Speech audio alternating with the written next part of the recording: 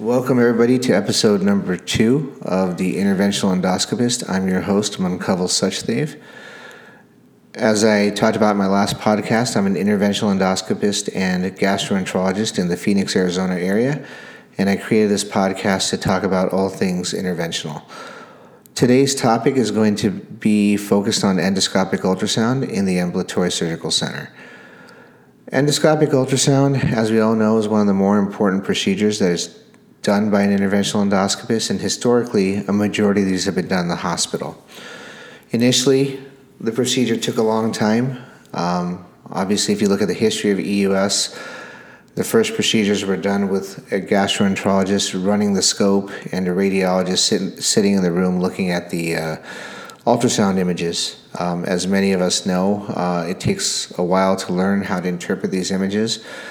And for many of us, our initial experience looks like bad television reception. Initially, as these procedures were started, they were thought to be higher risk and also time-consuming. And that was probably the case when it first came out, but as expertise has grown, training has improved, the procedures become more efficient. And I believe that the last 5 years and the next 5 to 10 years will be the prime time for this procedure to take off in the surgical centers. As with all procedures, whether it be an upper endoscopy or an ERCP or even an ESD, experience creates a certain level of comfort. And once we get that level of comfort, our efficiency of the procedure gets better, and our time devotion to that procedure becomes quicker. Another reason why this procedure has been done historically in hospitals is the cost. This capital cost is quite expensive, and we'll get into that in a little bit, and the reimbursement hasn't always been the greatest. So a little bit about our experience in bringing endoscopic ultrasound to the ASC.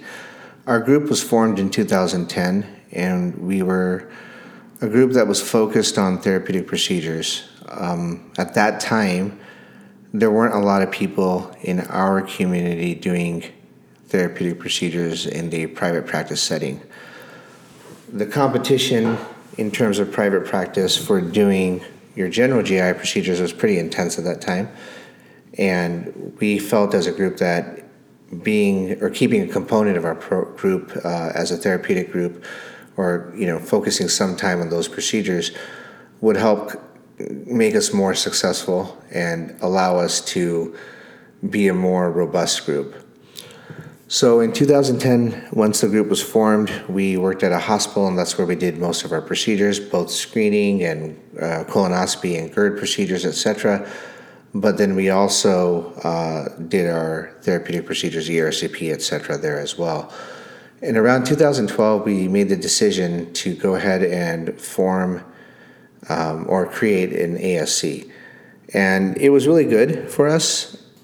And as the group and the center became more successful, we realized that endoscopic ultrasound would be a great line of business or a great revenue source, and also a really good boon for our patients. And again, I'll get into some of those benefits of it as well in just a few moments. So around 2012, we worked with Olympus, and we were able to acquire a Aloka 10 or the Alpha 10 EUS device, and we got 2 linear scopes and 1 radial, and we started performing procedures. We tracked a lot of data, and we actually published it in abstract form at ACG the following year, and showed that it was safe and economically viable to do EUS. And we also looked at patient satisfaction, which was good. One of the regrets I have is that we never actually published the paper, and we could still do it, but the data is now like 10 years old, so it probably wouldn't make a lot of sense to do that at this point. So the first question is, why would you even consider doing this? The naysayers for this procedure thought, it's something that we don't traditionally do. It's risky.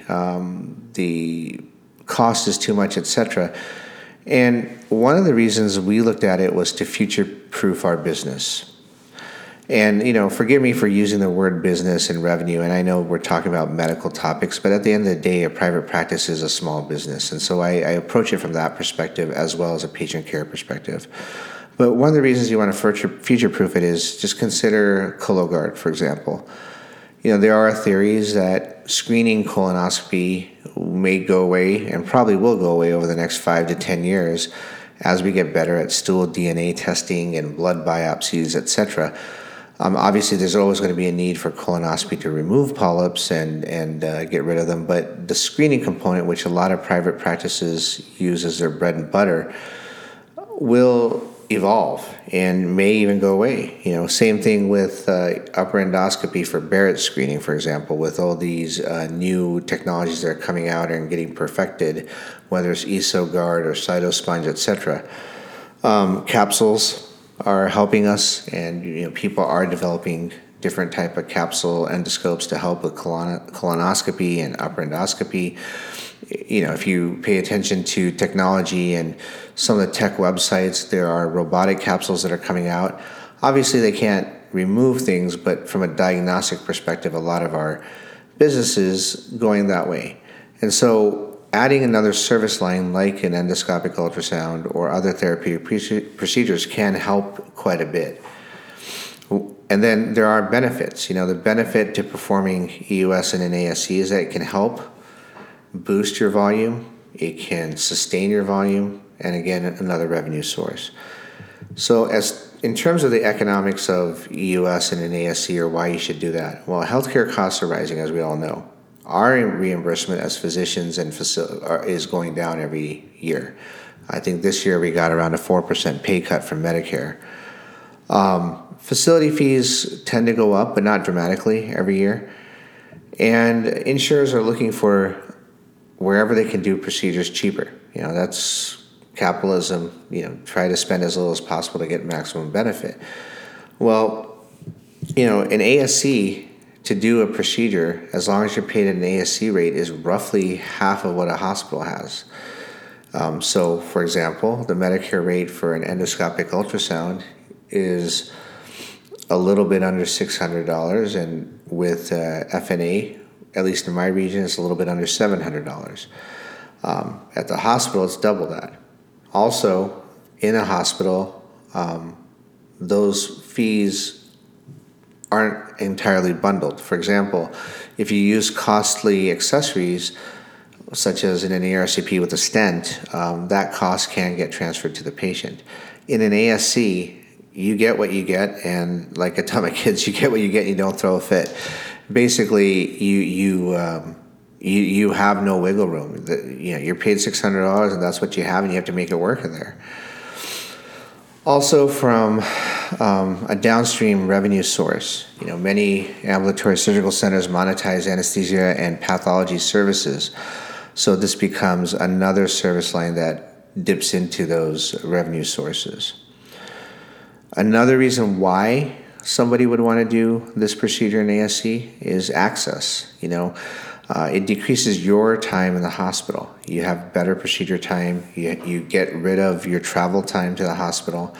You're breaking free of hospital drama, as I like to call it, which what I mean by that when I say it is you're not waiting on the physician before you to finish. You're not, rushing through a procedure because you have somebody waiting and tapping their heels or toes at the door because you're taking too long. You don't have to deal with just the turnovers and all the kind of things that can go wrong in a hospital. And I don't need to enumerate those because we all know what our pain points are with the hospital.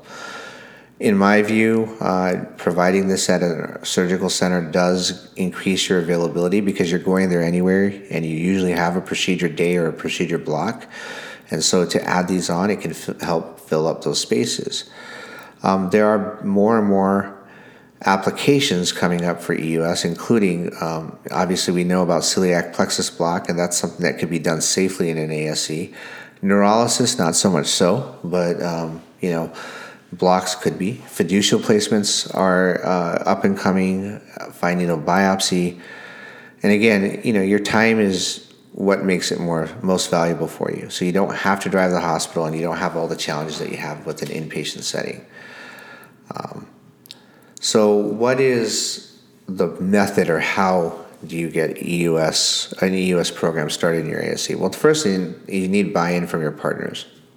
You need the practice to agree that this is something that they want to do. The other thing that you need is you need to have a good relationship with your industry partners. First of all is your capital. You have to look at all the pricing. You have to see, what company do I want to go with? Is it, Olympus, Fuji, Pentax, or anything else in that setting? And then you have the accessories.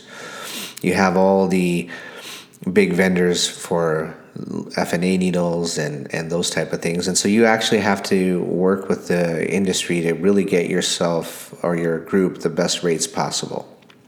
And however you can leverage that.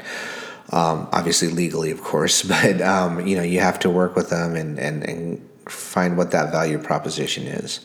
So in terms of your options for capital equipment, you have your big three, as I call them: Pentax, Fuji, and Olympus. Many of them offer straightforward purchasing of new equipment. They also have the ability to provide you refurbished equipment. So the biggest bulk of expense is going to be your processor and then your scopes. Some of the vendors are now experimenting with cost per case models, and that can be pretty lucrative for a group depending on what your situation is. So definitely something you need to explore and really lean on your reps to help get you the biggest picture. I'm not going to talk about what the costs are for us because obviously that's privileged information, but what you can expect is that if you do go with the big three, your cost will be anywhere between $250,000 all the way to $500,000. And that really is contingent upon what you want. Do you want the latest and greatest, the best processor out there and three of each scope? Or do you want, what I call the bare minimum, which you need is a good processor that gives you a clear image. And again, everybody has their own preferences on that. And I think for an ASC, you need to have 2 linears and 1 radio. Some places wouldn't even think about having a radio, but I find a lot of value in using a radio in luminal cases. Also, there are newer technologies coming out. Endos Sound is a company that's making a disposable EUS probe, which may be a boon for ASCs in the future. They're currently looking to get FDA approval, and so once that happens, it's going to be interesting to see, how they fit into the marketplace. Are they going to be a vendor that's acquired by one of the big accessory companies? Are they going to be an independent company, or are they, going to be just? We have to see if they get FDA approval. So once they do that, it'll just be very fascinating to see what happens. Who should be doing these procedures? Everyone who does EUS should be able to do it, but honestly, you really want someone who's experienced. You need to be able to complete a procedure in 30 to 45-minute blocks. Now, that being said, I'm not asking people or telling people, or nor am I advocating to rush through your procedures, but for a standard pancreatic cyst evaluation, or for fatty liver or fatty pancreas, etc., you can't be doing these procedures in an hour or 2 hours, and you can't do what I term as sightseeing.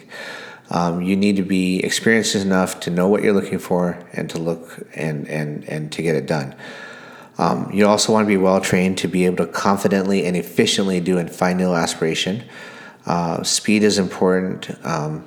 And as I mentioned, efficiency. And also you want to make sure you're well trained because there can be some liability issues.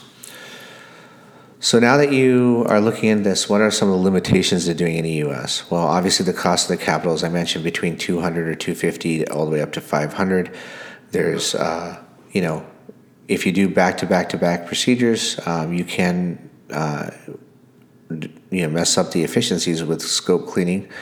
And obviously, another thing that we haven't talked about yet is fine needle needles. The cost of those needles. F&A needles are roughly half the cost of fine needle biopsies under some of the bigger companies, and that can really hinder your ability to do these procedures. So I'll give you a real life example for us. Is our cost to do a procedure is roughly $250 to $300. As far as EUS. Now that includes, the cost of cleaning the scope, the technician, the nurse, electricity, et cetera. And also, when you add a needle, standard FNA needles are roughly around $200. Now, again, goes back to your industry relationship, and you can get it cheaper, and you may get it a little more expensive. But a fine needle biopsy or F&B needle can be close to $400 depending on the vendor. And when you add that $400 to your $250 or $300 to do the case, now you're around $700. And for an FNA or an FNB, the reimburses almost $650 to $700. So again, it's just simple math. You have to make sure that that needle that you're paying for is cheap enough so that it doesn't destroy your cost per case, etc. So some of the challenges that we have are reimbursement, which I'll get into in a second. The other one is training your staff. Endo staff, as we all know, in 2023 and in the post-pandemic era, turns over quite a bit. I joke around, but not really, is that an endo tech can make more money and have better benefits and probably have a better quality of life by just simply going to work for Chick-fil-A, and they'll make more money doing that.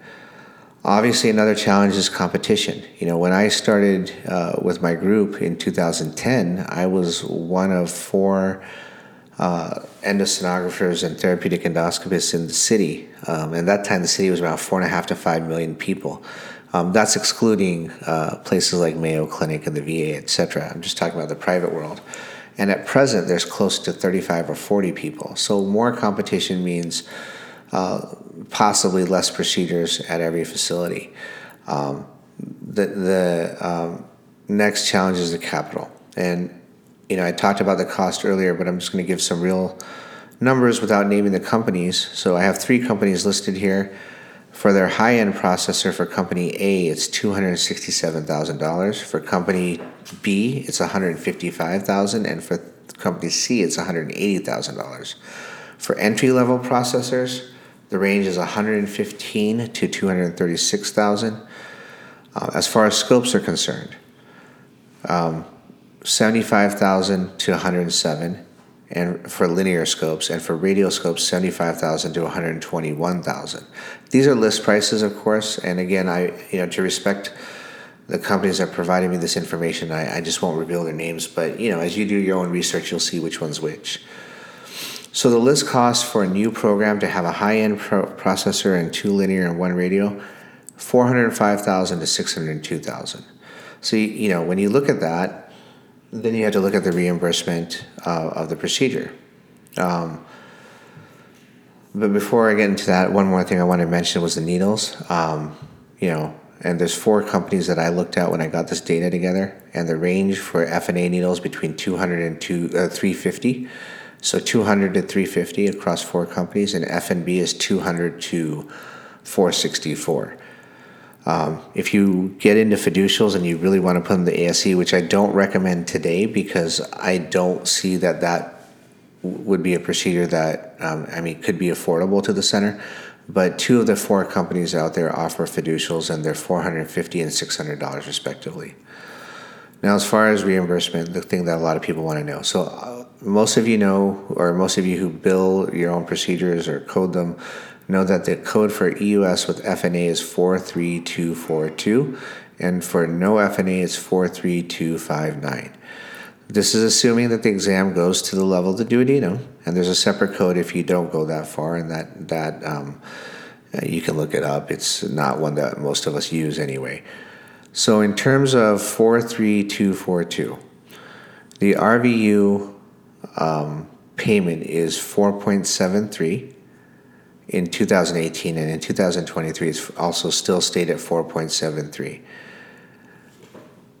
Conversely, for 43259, which again is just EUS without FNA, the work RVU is 4.04, and so a little bit less. The physician fee for 4.2, which again is the FNA, in 2018 was $278, and in 2023 it goes down to $266.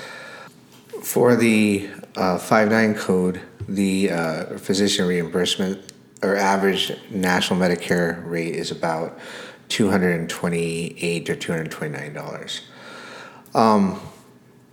So to give you an idea, and I'll just go back to the 42 code, the FNA, just to kind of highlight the point, that the hospital in 2018 was paid $14.27, and in 2023 it's being paid $16.25. Whereas in the ASC in 2018 it was $6.27 and now $6.93 respectively.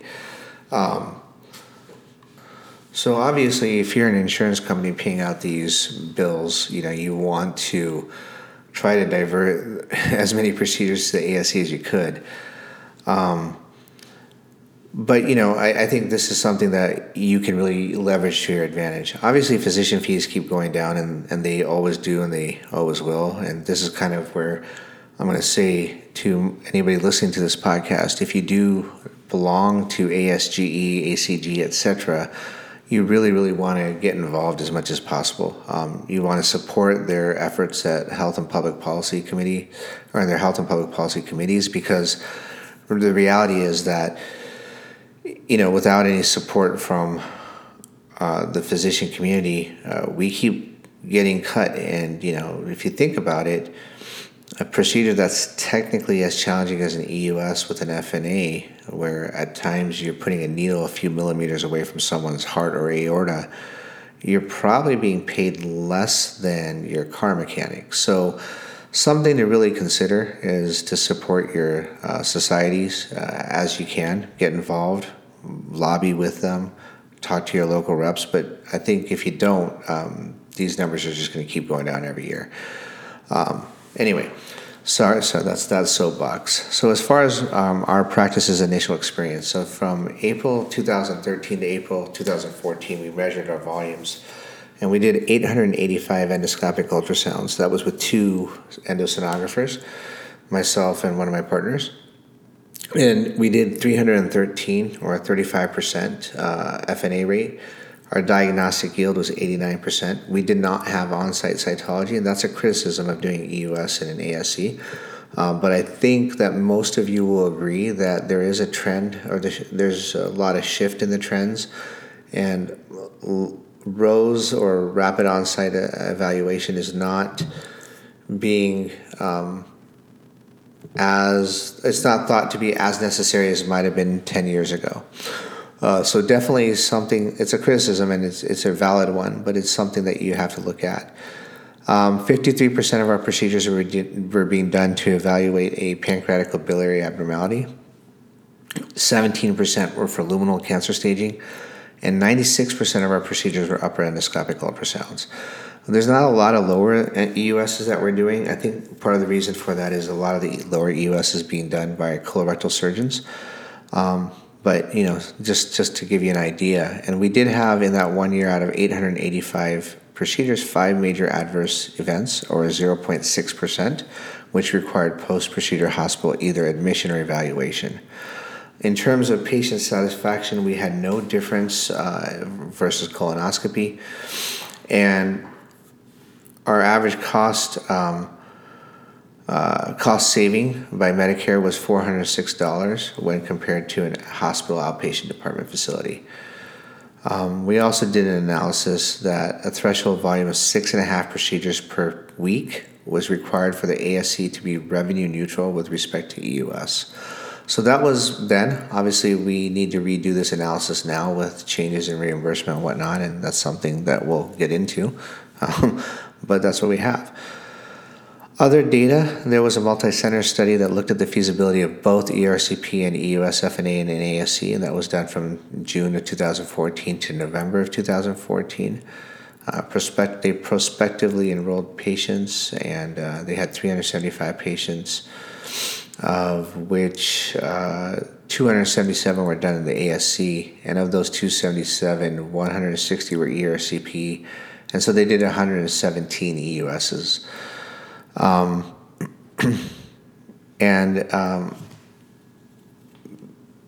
Their adverse effect was about 3%, or adverse event rate was about 3%. So another, study that shows relatively safe. A little bit higher, though. I mean, we were at 0.6%, and they were at 3%, but that's also because 61% of their patients were ASA 3 or higher. And this looks like this facility was a little bit higher risk. They had a lot of patients with end-stage renal disease, pulmonary disease, etc. So it's hard to say exactly what, but they made a good attempt there. So again, the other kind of thing to consider is your pathology. You have your cystic lesions and your solid lesions. As far as your solid lesions are concerned, there is a disadvantage in that we do not have rows, as I mentioned earlier. And as I've also said earlier, there's more data saying that rows might not be as important as we thought it was. But again, it has been the standard of care, and we had an 89% yield. Cystic lesions was interesting. We did fluid, and we actually ran into a lot of problems in our hospitals trying to get our fluid tested for CEA, amylase, etc., because of the volume that they wanted. And we actually started working with a lab, a molecular lab, at that time it was RedPath, and now it's Interpace. And they can do the test on a lot smaller volume of fluid. So we actually just outsource our cystic fluid lesions, our cystic fluid specimens, to them, and it's been really good. We've gotten really nice results, and it seemed to help answer some key questions.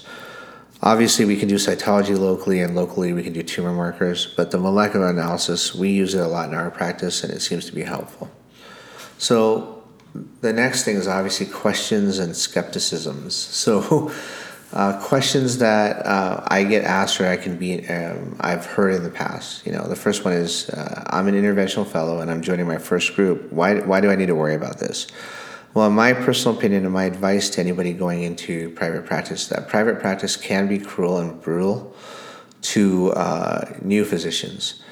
What I mean by that is, you're not taught this during fellowship, but one of the things that's really important to know is that there are volume benchmarks that you have to hit. So if you're hired as an interventional endoscopist for a private group that has, say, 5 or 6 general gastroenterologists, and that group owns an ambulatory surgical center, there are going to be volumes, even though it's not explicitly said to you, there is going to be an expectation for you to hit a target in order to be offered partnership, or to be offered a fair and equivalent amount of partnership to your partners. And,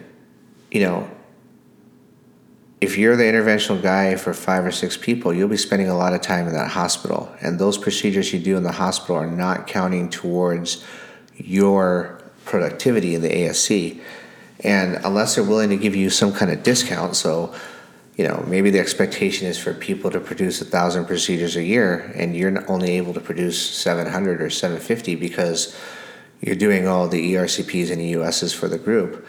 If they give you a discount, say, we'll lower your benchmark so that you can become an equal partner. And keep in mind that that's actually illegal, but a lot of groups do it. A lot of groups have different verbiage for that. They'll say, productivity, or they'll say, participation. But, the reality is that you're going to be given a benchmark to hit. And so if you have EUS in the ASC, that allows you to actually hit your benchmarks a lot easier. So maybe, those 250 EUSs you're doing for your group, if you can bring 100 of them to the ASC, again, earlier comments about the volume needed to break even is a lot more than 100, but I'm just using this as a descriptive example. You can add that to your kind of productivity count. The next question is, well, I'm an academic practice, or I'm going to be an academic practice. Does this even apply to me? Not really, but maybe it does, because more and more academic practices are measuring productivity, and they're making a lot of academic centers have involvements with ambulatory surgical centers that the hospital system owns, or the medical group owns. And so, this is another way for you to improve your productivity. Another question or concern is, doesn't doing this in an ASC sacrifice quality? I don't believe so. I think we have similar adverse events to what we have in the hospital. We have similar yields to what we get in the hospital. The hardest thing, again, is not having rows when we were doing F&A, but having F&B, doing F&B is helpful, provided you can get your F&B needles for a reasonable price. So something to consider about. Another advantage is that because of this volume, we were able to create one of the few private practice-run advanced endoscopy fellowships in the country. And that'll be a topic of another conversation, another podcast I do. But, it's been very helpful, and we've been able to train 10 fellows to date using a bulk of the EUS volume that comes from the ASC. My fellows graduate with between 350 to 400 EUSs with a 30% FNA rate, and a majority of those are coming in the ASC. So I think it's another possibility another way to branch out and help your practice. So in conclusion, I think endoscopic ultrasound is a really important procedure. Obviously, I think we all agree with that. I think it's a valuable procedure to bring into a surgical center. There's steps to it. There's things to consider. You have to have the support of your practice. You have to have forward-thinking practice members.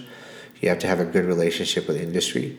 And you have to have a clear understanding of what your group is paid for those procedures. And, do the math. I mean, it's not rocket science for the most part, but it is something that does require a lot of thought. When we started this program, we were the only ones in the country, to my knowledge, last I kind of heard or have spoken to people, there's probably about 25 or 30 centers in the United States that are doing ASC-based EUS right now. I think with cheaper equipment and different alternatives, we're going to see a lot more. And I do think it's something to really, really consider. I'm a big advocate for it and happy to answer any questions in the comments, or obviously debate or discuss it on Twitter. My Twitter handle is @Sachdev, SACHDEV, MD. I'm also going to have a podcast-specific Twitter account at some point here. I'm new to this world, but the handle for that is going to be what is it? Sorry, I have it here. I have to look it up because I don't remember it. @INT_endo_PDCAST. So at the Interventional Endoscopist Podcast, but they only let me have 15 characters, so I have to keep working with that. So I'll put a link in the description as well. Finally, my last 2 points that I like to bring up is support your societies, work with your societies, be an advocate for yourself.